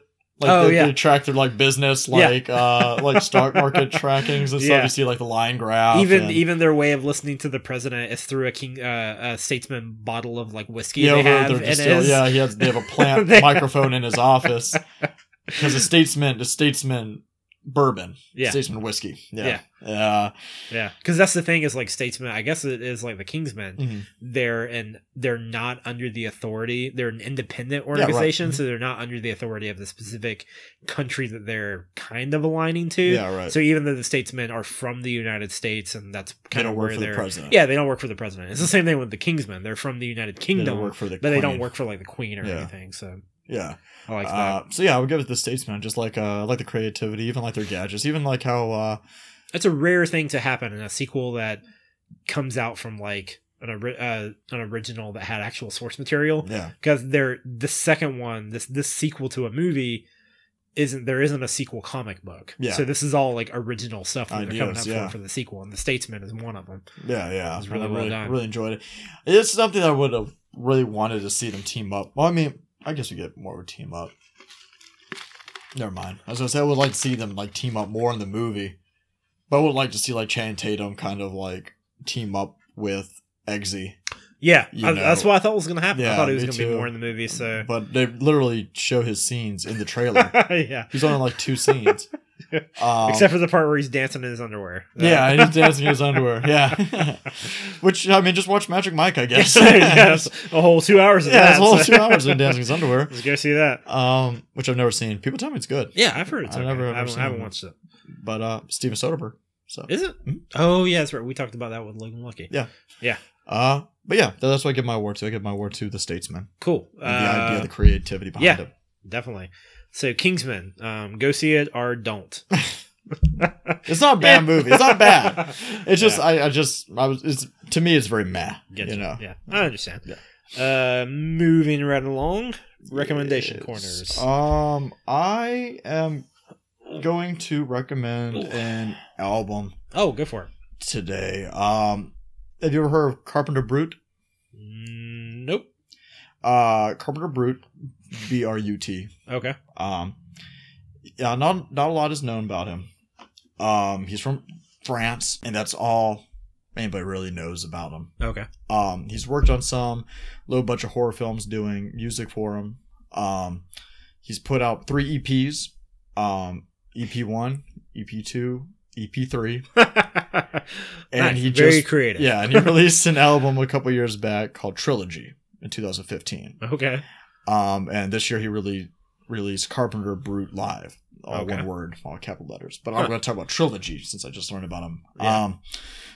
I learned about him because Cavity Colors, which is a shirt company, they did some stuff for him and everything. Some like pins and stuff they were selling on their website. So I'm like, oh, check him out. And basically he's a don't even know how to describe his music. He's electronic music. I'm not a big EDM fan. Okay. But there's definitely a little bit of that in there.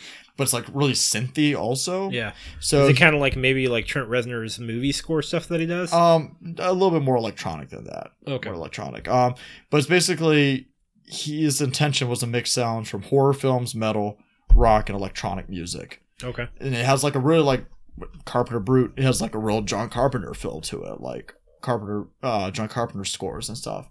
All his like song titles are like sound like bad horror movie names and stuff like that, like Roller Mobster or like okay. Disco Zombie Italia or different things like that. And it's like really just cool music to kind of just like play in the background while you're like working on something or some shit like that. It's electronic music. A bunch of stuff starts sounding the same and stuff. Do you have any of the music on your phone?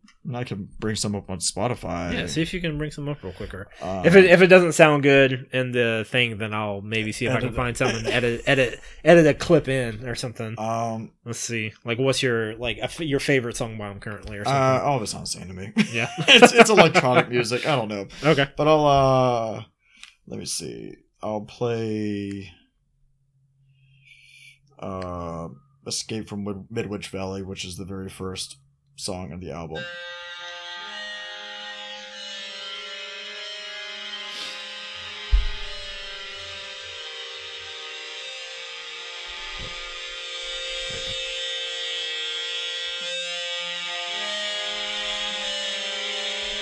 It sounds really fucking cool. Yeah. It's crazy. Like he'll start playing like weird stuff into it and stuff.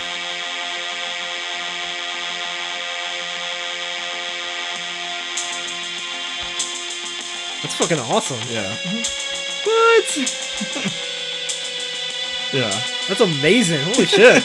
That's like some borderline like Stranger Things stuff almost or something. Yeah, it's like an 80s synth type horror movie sound. Nice. Yeah, so that's really cool. Yeah, so he's pretty good. I like that. Fast forward a little bit. Yeah, I definitely dig that. Yeah. That's really cool. So that's on Spotify, you got it? Yeah. Okay, I'll have to look it up on That's Spotify. the album cover there. Nice. It's called Trilogy. All satanic and stuff. Yeah. Cool. Horror movie-esque. And so I've been listening to that. So nice. I'll recommend that album. Give it at least like a listen through on Spotify and stuff. Yeah, he's a creative choice for him not to talk about it, so he doesn't do interviews or anything like that. Oh, nobody's even like really seen him except for like live. Yeah. And he doesn't do any of that, so it's all about the music. Cool. Like he does it purposefully. Like I don't want you to know anything about me. That's awesome. So that's cool. That's why people only know his nationality. They know he's from France, and that's all. So yeah, it's an interesting thing for an artist to like separate themselves so much from their work, so you can focus just on their work. Yeah, for sure. I think that's roughly the same idea that like Daft Punk has, doesn't they? Yeah, like yeah. That's why they wear like masks looks like. Yeah, stuff and... they do interviews. They're in costume. Yeah. So Carpenter Brute. Okay. Pretty good. That's awesome. Yeah. So I've been what I'm going to recommend this week, which I'm sure probably some people will watch it, especially because you just won a fucking Emmy last week, which is I forgot to talk about the Emmys earlier, so I'll probably talk about them for a minute instead of the Lost update because there was a mix up with me and Megan like watching Lost, and so she hasn't watched any Lost this week, so she just took a break. So yeah, but my thing I'm recommending this week is a TV show on Hulu right now. It's only got one season. It's called The Handmaid's Tale. It's got, I believe the main person in it is like Elizabeth Moss. It's this really, really fucked up TV show about like this really close to the present timeline of like, it's slightly futuristic sci-fi of like, I don't want to give away too much about it for like anyone that might want to watch it at some point, but basically reproduction, like babies aren't being born as often anymore. It's kind of like a children of men kind of thing, right? Like babies aren't being born as much anymore, and women in society, or most of women in society, are treated like absolute crap. Like they're treated almost like a commodity, and like they're very much under the rule of men now. And so it's this really weird thing of like Sounds like Bitch Planet. I haven't read Bitch Planet yet. But we talked about in an earlier episode where it's men, like women's opinions and stuff like that don't matter in that universe. Yeah. And that's basically what it is in this one too. Like there are some women that have like roles. One of them, so like in the Emmys last week, Handmaid's Tale won for like best, I think, drama going on right now, which out of all the streaming services out there, I would not have suspected Hulu to be the first one to ever win an Emmy. Netflix has had so much stuff out there. They haven't won an Emmy? I guess not. Oh, really? Like Stranger Things, I guess, got nominated for a lot of stuff Daredevil last year. Season 2 got nominated. Yeah. John Bernthal got nominated for like Best Supporting. I guess no one's won yet. Mm-hmm. And so like the only thing that has won so far has been Hulu. And Hulu's Handmaid's Tale. It won for best like hour-long drama or whatever. It won like best supporting, I think, actress or something, because this one lady in there, she plays kind of a villain. She won. Elizabeth Moss won best actress. And then there was a couple other things, like Veep won like best like half-hour comedy or something. Donald Glover set a record for being, I think, winning best director on something. Oh. He won a couple different things for Atlanta, like his show on FX, I think it is. But he won some stuff on there. It was a really good night for diversity on the Emmys, because in the current like this whole show was kind of a middle finger to the current political climate we have with old white men being in charge in DC. And so like all these like young black people and young women were like winning over in LA. Right. And it was just like this awesome thing. Aziz Ansari and his homegirl, because you watched Master of None season 2, right? Yeah. The Thanksgiving episode. Yeah. All about like his friend them growing up throughout the years, up and her like coming out to her mom like as being a lesbian and stuff. I guess that episode was very close and personal for her, so they won. Like it was cool because that episode was written both by her and Aziz Ansari. And when they won, they both went up, and Aziz Ansari didn't say a single thing. He stood off to the side and let her accept everything and say the whole speech. And it was really cool. I mean, he's going to have like his own moments because that's one of the good parts of that season, not the last 3 fucking episodes of it. What's that? That show. What? I hated the last 3 episodes. Oh, really? Yeah. We talked about that before. Yeah. I liked it. It's just they focus like a little too much. It's just Aziz Ansari fucking whining for 3 episodes. I don't want to watch that shit. Including an episode that's not the season finale, but the episode before the season finale that's an hour and a half long. Yeah. And it's an hour and a half of Aziz Ansari crying because the girl won't leave her boyfriend for him. But they do like a similar thing in season 1 though too, where like they have this, because it's mainly, as much as the show is fun to like go around and see his other friends and see the city of New York and all this kind of stuff, it is very much about Dev, his character, like going through the stuff that he's going through in the current. But it was fine. It wasn't him trying to coerce a girl into leaving her boyfriend for him, and because she won't, because she's like, my situation is more complicated. It's like, oh, why won't you leave him for me? And he gets emotional. I don't want to watch that shit. He does get emotional, but I thought it was pretty well justified, because like she is not blameless in that situation at all. No. Like she is doing fucked up shit too.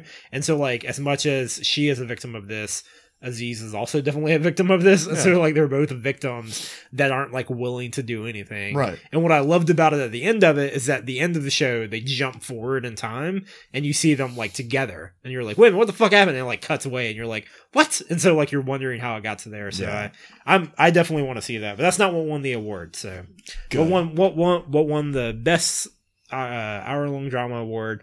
Handmaid's Tale. It is so freaking it's so messed up, like, because not only are like men kind of in charge of everything, but like there's a huge religious overtone to everything. So like a specific thing they'll say sometimes to each other is like, if a woman goes out, like if a handmaid goes out, like she's supposed to be covered, and so she'll walk out and then like a guy might see her and the guy will say like under his eye, and they're like under his eye, and like it's a thing they say to each other, and like that's like because it's like about like it's very heavily like Christianity like influenced about like, hey, what would happen if men just took charge of everything and they were all like doing it under the force of like religion and stuff, which is something that unfortunately happens in the real world. The real world a lot of our politicians get into the offices and make laws based on fucking religious stuff, and it's like, you're not supposed to be doing that, but all right. And it's just taken to a whole nother extreme. Like, even I can't remember what they call them, but in this climate they have set up in the show, homosexuality is illegal.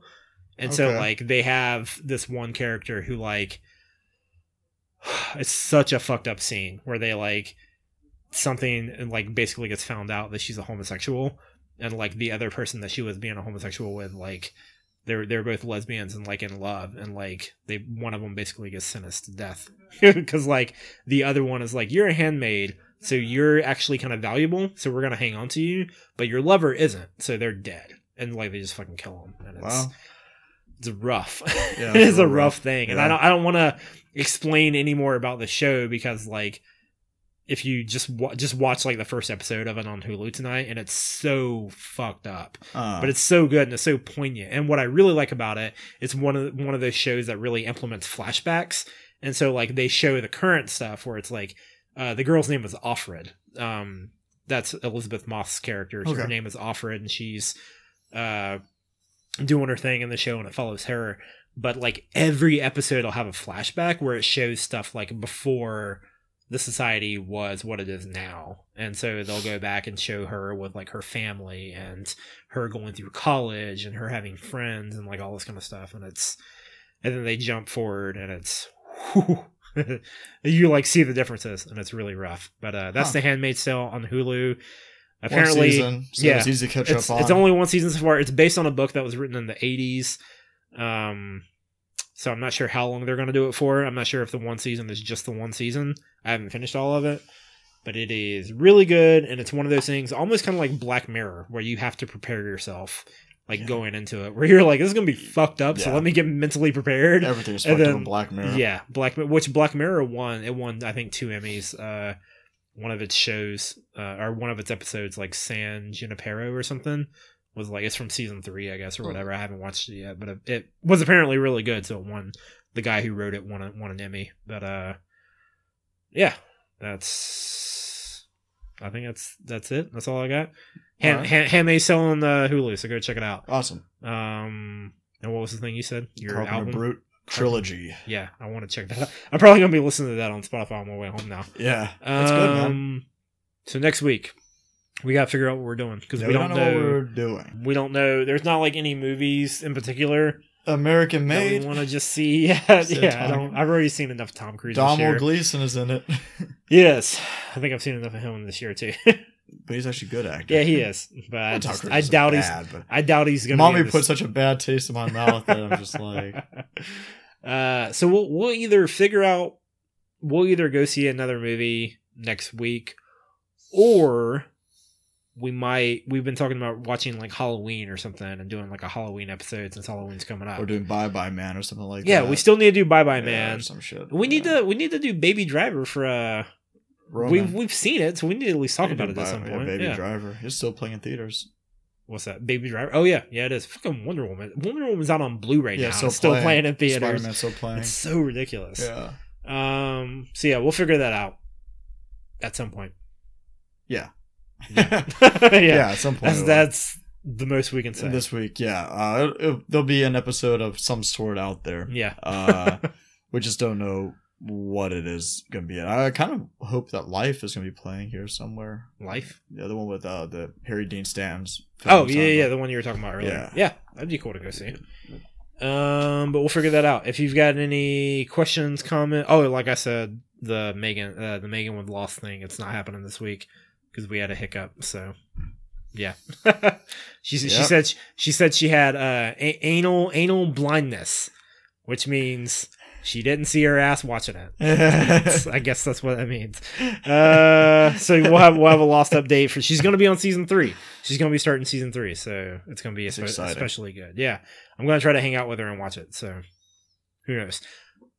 Yeah, if you have questions, comments, concerns, whatever, You can reach us on Twitter, on Facebook. You can email us at andtheawardgoes2podcast@gmail.com. That's andtheawardgoes2podcast, all one word, at gmail.com. You can listen to us on iTunes and SoundCloud. All the other bullshit. Yeah. There's so many podcast apps, I don't even know the name of all of them. And that's it, I think. Yeah. Yep. And there's an award that goes to our audience that listens. There's a what? An award that goes to our an award audience that listens. goes to the audience that listens. Yeah. There you go. We Yeah. got an award for you. You guys did it. You did it.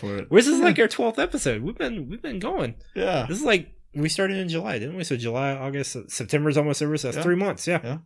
Cool. Awesome. All right. We'll be back in a week to talk about more shit. Yep. There we go. Who knows what it'll be? We'll figure it out. Yep. That's it. Bye.